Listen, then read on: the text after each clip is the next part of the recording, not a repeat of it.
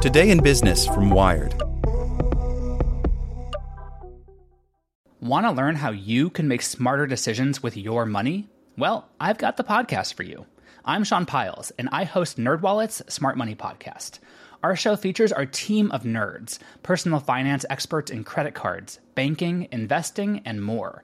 And they'll help you make the most of your money while cutting through the clutter and misinformation in today's world of personal finance. You'll get clarity on strategies to help you build your wealth, invest wisely, shop for financial products, and plan for major life events. Listen to NerdWallet's Smart Money Podcast wherever you get your podcasts. As a longtime foreign correspondent, I've worked in lots of places, but nowhere as important to the world as China. I'm Jane Perlez, former Beijing bureau chief for the New York Times. Join me on my new podcast, Face Off, U.S. versus China, where I'll take you behind the scenes in the tumultuous U.S.-China relationship. Find Face Off wherever you get your podcasts. Here's today's spoken edition of Wired. Presented by the Salvation Army, help deliver food, shelter, and water to displaced Hurricane Michael survivors. To give, ask Alexa to make a donation to the Salvation Army, or visit helpsalvationarmy.org. Doing the most good. Microsoft calls a truce in the Linux patent wars, by Clint Finley. Microsoft wants to make peace with Linux, saying this week that it will allow more than 2,600 other companies, including longtime rivals like Google and IBM, to use the technology behind 60,000 Microsoft patents for their own Linux-related open-source projects. That could be good news for makers of Internet of Things devices. Linux powers everything from connected cars to Amazon Echo hardware. But Microsoft has long claimed that various Linux-related technologies infringe on its patents and has a history of suing the alleged violators. For example, in 2009 it sued GPS navigation device maker TomTom, arguing that the company's Linux-based products violated a patent related to how operating systems handle file storage. Microsoft said it will join the Open Invention Network, which was founded in 2005 and describes itself as a patent non-aggression community. Members, which range from Linux companies like Red Hat to automakers like Toyota and General Motors, agree not to file patent suits involving Linux projects against one another.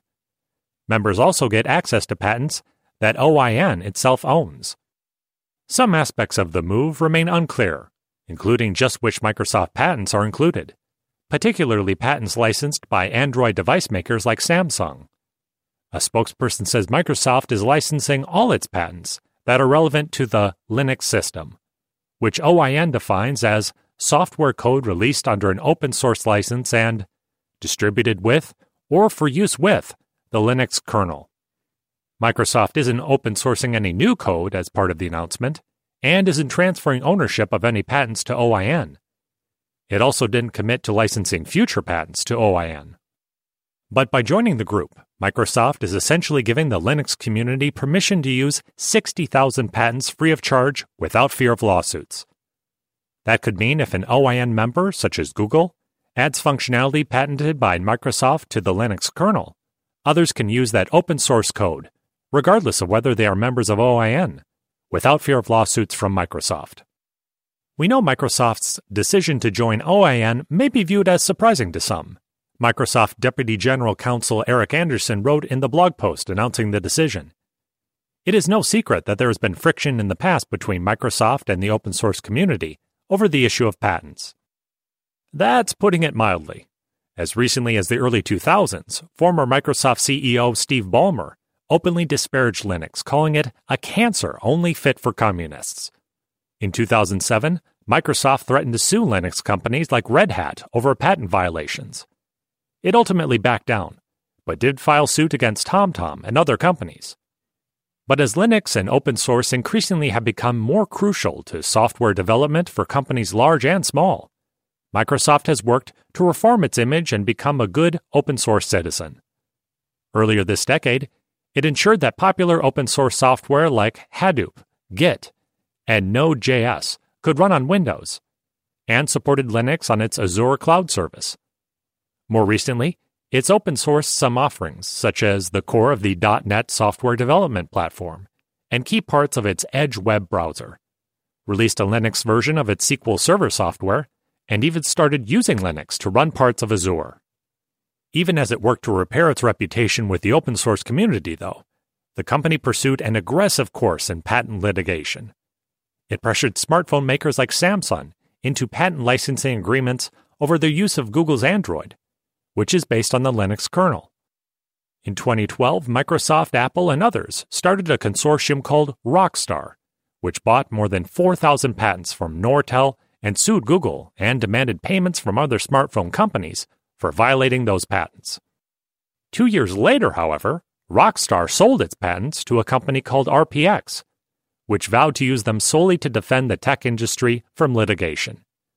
And as Microsoft explores new markets, it will now have assurance that it won't be sued by other OIN members. Microsoft's move is part of a broader shift in the tech industry away from aggressive and potentially costly patent litigation. When Elon Musk announced in 2014 that Tesla wouldn't sue companies that wanted to use its technology, he downplayed the importance of enforcing patents and pointed to the futility of the long legal battle between Apple and Samsung. You wonder who's really benefiting there, he said during a conference call at the time.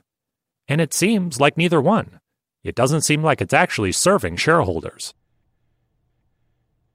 What if I told you that you can support your blood pressure and healthy CoQ10 levels with 2 chews a day? The new Super Beats Heart Chews Advanced is now supercharged with CoQ10.